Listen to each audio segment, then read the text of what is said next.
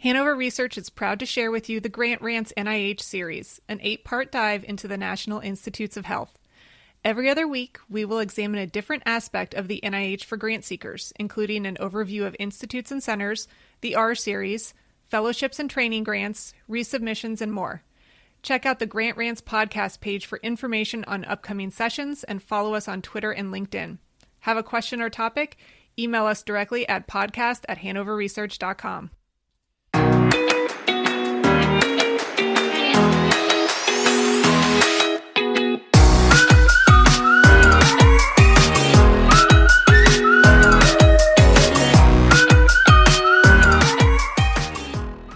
Welcome back to the Grant Rant. We are in episode 4 of our NIH series for 2023.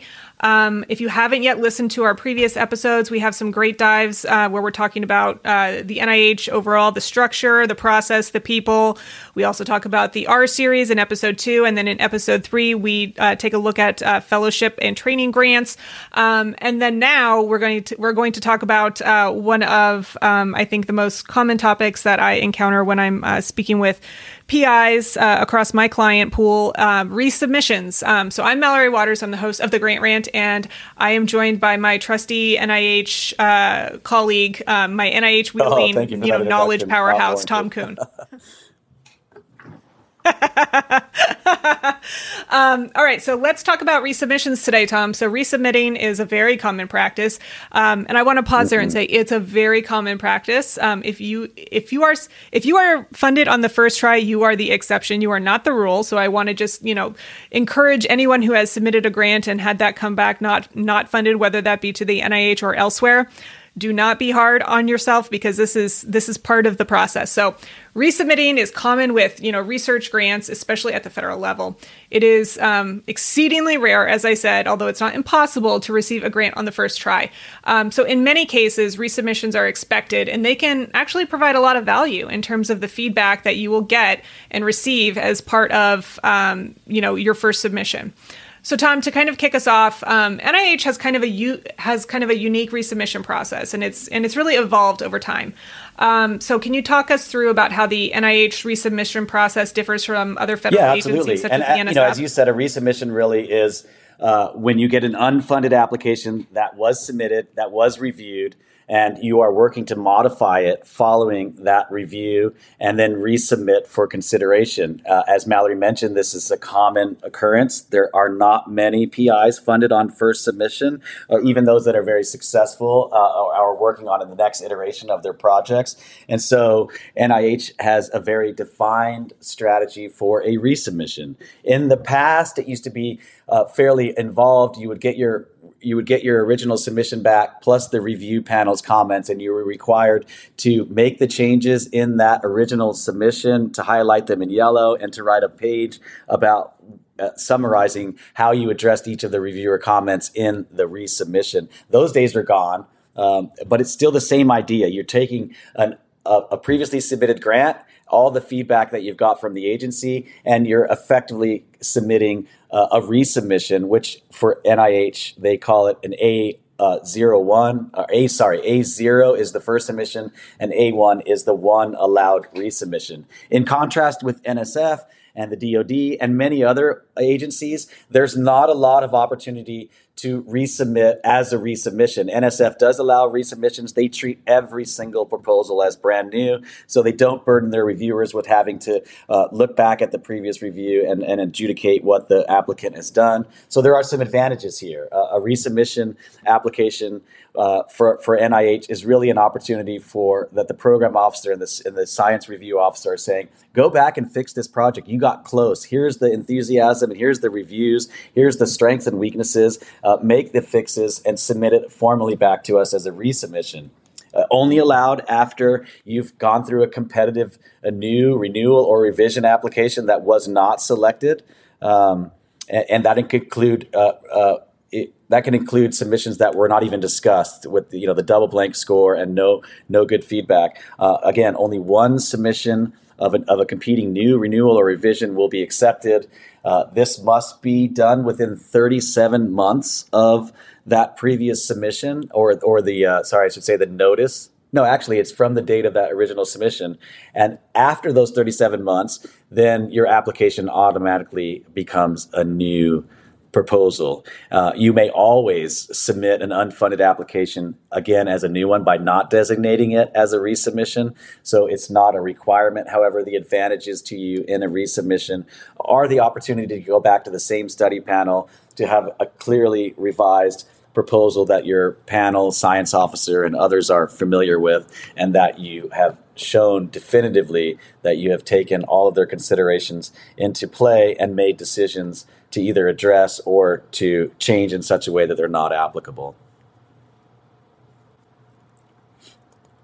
Yeah, absolutely. I remember the original way that they did this with the resubmissions. This way is much nicer. I like it a lot more. So this one, it's, it's very clear. It's AO, A1, AO, A1. So you kind of go in that pattern. And, there's a lot of nice things, as you said, about being able to submit an A1 where you have that introduction to the resubmission. But as Tom also said, you don't have to go that route. You can do an AO and then you can do another AO. And Hanover is here to kind of talk you through the reasons why you might do that. One of the main reasons you do that is that the feedback came such that you made such substantial changes that it makes more sense to go in new rather than if they came back and said your study design and the power equation aren't there, but everything else is great, then a resubmission makes sense if you're taking care of technical flaws and other things. And perhaps there's things that you'd already thought of, you just didn't get in the proposal, but a new submission is when you've done so much work that it essentially is new enough that it might benefit from fresh eyes. Mm-hmm. Yeah. So let's dive into that a little bit more. So, a PI gets their summary statement back and they get to see what each person thought of it. They get to see some of the weaknesses and the strengths and, the score or the lack of the score. But what are some things that they should consider when they are making that decision, whether to submit an A1 with that introduction to the resubmission or to go in as an AO, critical a brand new submission? To think about. And I think, one of the things that all of us would say at Hanover and probably everyone in the grant space is universally receive the summary statement, take time to go through it carefully, slow down, understand it from different perspectives. I mean, sometimes these things even contain contradictory feedback. Allow time to digest the merits of what they're saying and also the emotional reaction you have.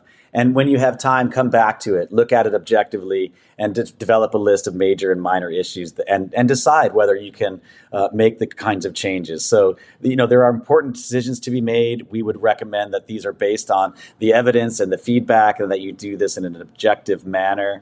In general, we know that the data show higher rates of success for applications coming in as a resubmission, but we know there's a lot of other factors that influence whether researchers decide to resubmit or to submit new, which we talked about a little bit. It's substantially different. There might be different groups of collaborators, or in general, the conversations with the program officer might be such that you're probably going to benefit from a new submission. It's really important to consider the resubmission application when you can actually address the weaknesses that are described in the summary statement, because if you can do that, you'll get mostly the same review panel to take a look at it and note that you've made those significant changes. Often, though, additional preliminary data are needed to address those criticisms. So if that's the case, you have to think strategically about your resubmission or a new submission and the timing of that so that you can get those kinds of additional details, because those aren't things that you can just fix in a proposal. Notably, as the time increases between the original application and any planned resubmission, the reviewers are going to probably expect that there's more work being done, better preliminary data, perhaps even published, and evidence of your productivity in the 37 or more months it takes for a resubmission. And so they want to see that there's going to be an increased demand in terms of some of that accountability and expectations. And again, we recommend highly that you're discussing the strategy that you choose with your program officer, whether you go with the new application or a resubmission. Yeah, so let's dive into that. I talk about this all the time. I've mentioned it across, I think, every single episode that I've ever done of the Grant Rant. But the program officer, they're there to help you. So talk to me about why it's important to have this conversation with the program officer about a resubmission Yeah, exactly. and get their feedback. Particularly for resubmissions more than anything, but always talk to a program officer. Always get on the phone with them to the extent you can and gain insights. They're never going to not help you. But with a resubmission, it's critically important because you've submitted to them. They know who you are. They have gone through the panel, so they have a sense of the strengths and weaknesses of your proposal. They understand a little bit more about who you are in that continuum of professionals that NIH is funding, and they really manage the whole process. So they have firsthand information about what happened in the panel conversation, what impacted the scoring, and the likelihood that you're going to be successful, whether you resubmit or you come in with a new submission. They can also give you some good insights into the panel conversation and what was the basis for agreements or disagreements. In the case of conflicting responses, why did that happen? Which reviewer comment should you take more seriously? And all kinds of issues that you may or may not anticipate talking to them. But that will almost always directly inform not only the quality of the work you're doing to create the new or resubmission, but the actual success that you have in submitting that, especially a resubmission to a similar panel or a new submission that's changed so much that the program officer has some good indication that you're not taking this personally, you're coming back with improved science, and you're one of these faculty that's just going to persevere.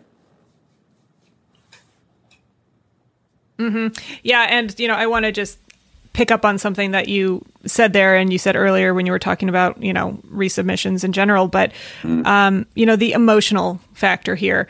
I have seen so many summary statements, and there are times when it's clear that the folks who were reading your grant didn't read it well. They miss things. They're telling you that you need a biostatistician, and you have one clearly, so you know that they didn't read well. And it is very easy to become angry and to become emotional, and want to use that introduction to the resubmission as an opportunity to just tell them what you think of them, and to be very aggressive. Tom, why do we We're all not humans, recommend right? that? No one wants to get yelled at in customer service. There are a lot of times where we see conflicting, or we can tell that a reviewer skimmed a proposal. But developing rapport and going back to the program officer, addressing the science is what matters to them. And if there are cases where there are conflicts, or it was clear to the program officer that the reviewer didn't read your proposal, you're probably going to get that person as an advocate so that next time you come in, those flaws of the review process don't impact your work.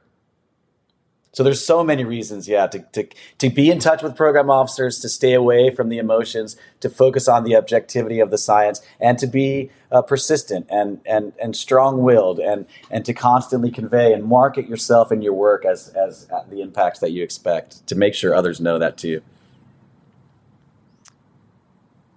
Yeah, and I really can't stress enough that it may feel like a very isolating personal thing that is happening to you when you get that summary statement back. But it happens to everyone. Everyone who submits to NIH goes through a process like this.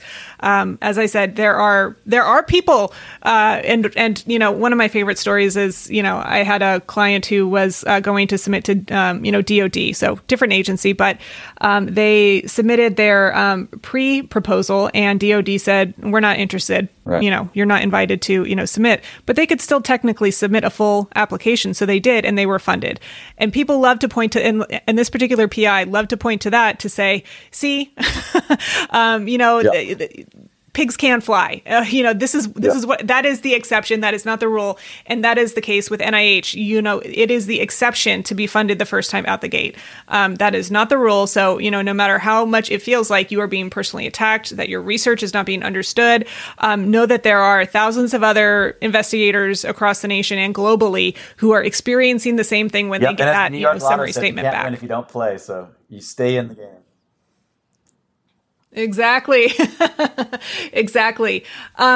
So one thing that comes up sometimes is, when they get the summary statement back, they may, a PI may be like, I think I was in the wrong study section, just based on the feedback that they're seeing, and kind of, I don't think that they understood what I was doing. So can they make a request for a different study section when they... Yeah, we talked about that a little bit in the first session, the first episode.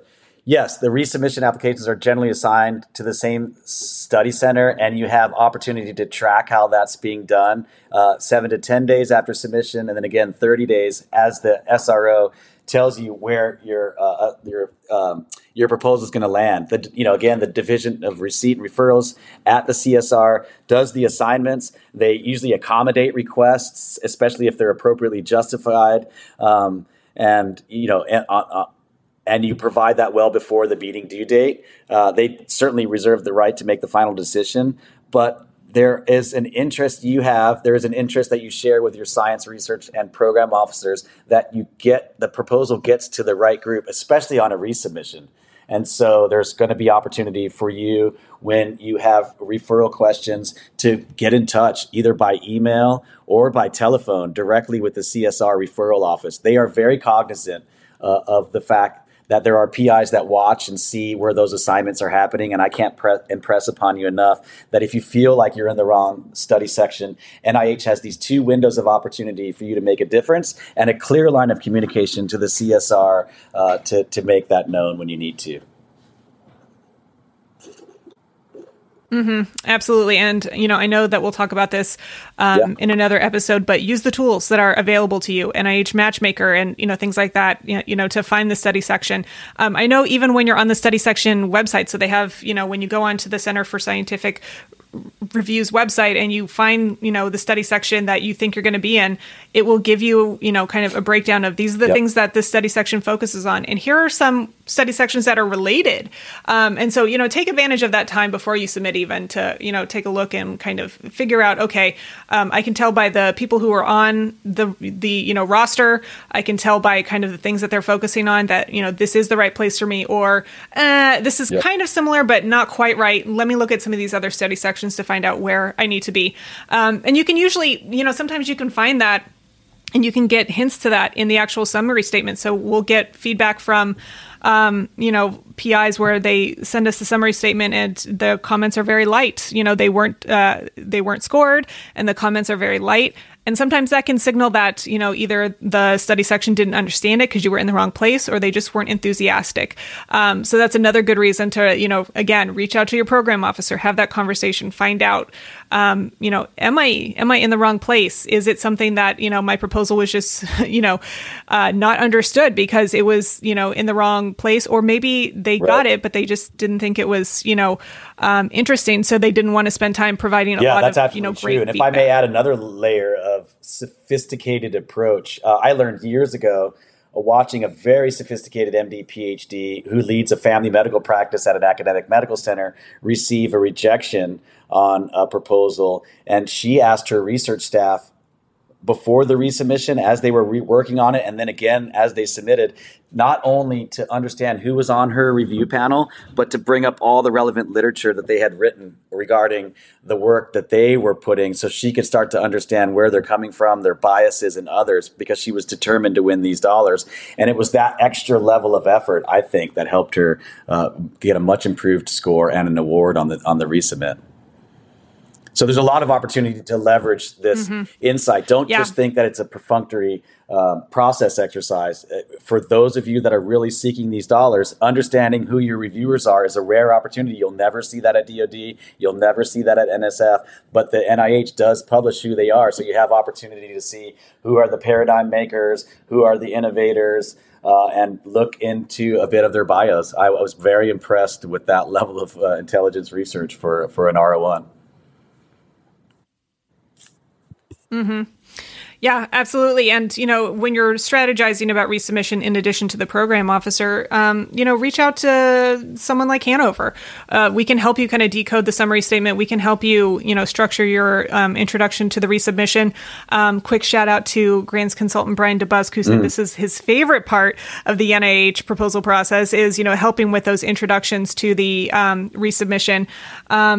And, if you're not a partner with Hanover and, you have you have folks who have experience with this, whether that be in your research office or peers or mentors, talk to them. They can really help you. They've been through it. They know what it's like, and they can help you structure that, introduction to the research or introduction to the resubmission so that you are setting up a, compelling case for the changes that you've made. Spot on, and why you should be funded. Well, resubmissions, common, fun, and great opportunities, especially at the NIH.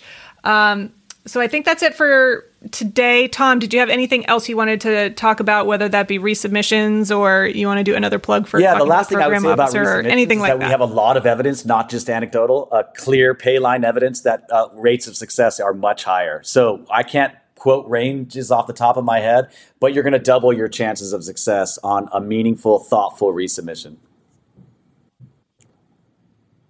Mm-hmm. Yeah, absolutely. And, yes. We can help you with that.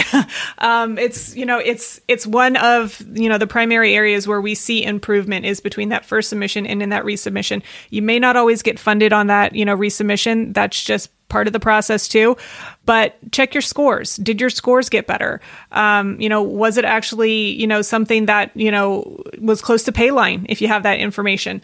Again, check your institute and your center's website to see if they publish pay line. Use the tools that, you have, whether that be Hanover, your mentors. We are just another tool within your toolbox to help you, eventually cross that line Ryan, and get the funding. I'm sure so many others, Steve Jacks, certainly Sarah Ott, our resident NIH expert, that these reviews and resubmissions, when we have the work that you do, lines up so much with the support that we provide. So yeah, we are all enthusiastic about helping you win when you're not funded on a first submission and you have good indication of ways in which you can improve your project and your proposal. Yep, absolutely. All right, that's it for resubmissions today. If you haven't yet checked out our earlier episodes, go back and do that. There's a lot of good information in there about the NIH, the R series, all sorts of things. So check that out. Also, I want to flag that if you are a Hanover client, we actually have a grants learning center. There's a lot of really cool modules in there specifically for the R series, but we are growing and we have toolkits and all sorts of things to help you when it comes to NIH. Our next episode is going to be on international grants. So for those international grant seekers. So tune into that and we look forward to having you back.